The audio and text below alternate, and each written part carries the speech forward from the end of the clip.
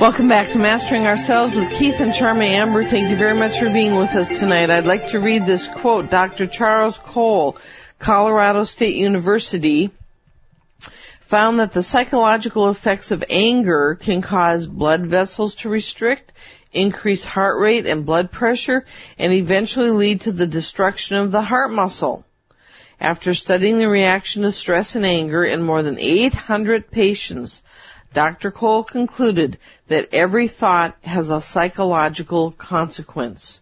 To which I would like to add, not only does it have a psychological consequence to you, but also when you're angry, it has a psychic consequence on not only who you're angry with, but also on Earth, because Earth also is feeling it.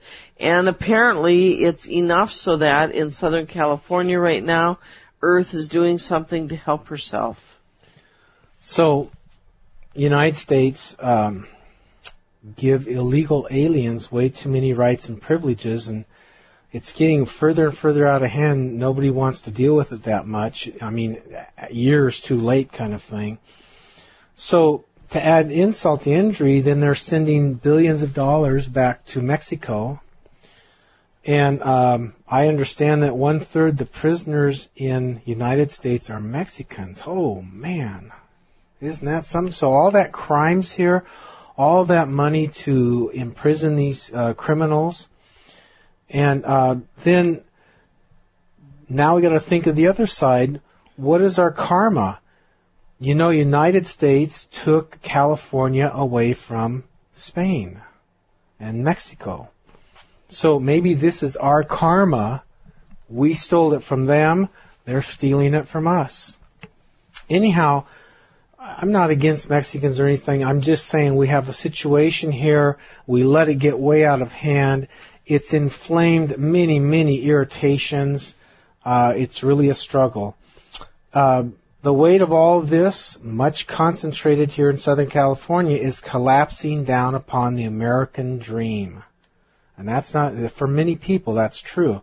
Too much struggle for well-being, instead of just like a reasonable amount of struggle on a daily level. It's too much. It's getting overload. So there's too many takers, too many slackers, too many suckers off the same system. We're talking Southern California. There's other places, of course. Thus, the system gets overloaded. It gets overloaded with stress and conflict everywhere. It's hard not to be irritated, angry even. And then the system breaks down, implosion, and the rage is released that matches the built-up vibe, which is like a fire out of control of rage. And that's what's going on in Southern California right now. God bless you. May we please remind you that there are ways to deal with anger in your everyday life, and if it's out of control for you, then you want to get more aggressive on dealing with it. If you don't have out of control anger, but just sort of, anger is, our call-in today said, well, yeah, everybody's got anger. But it's kind of interesting, not everybody does have anger. Some people can have anger for just a few minutes and it moves on, and it's not like this underlying continual condition. Right, yep. Like some people actually live in underlying continual peace with fragments of moments periodically of anger that pop up briefly and move on. The big deal That's a big difference.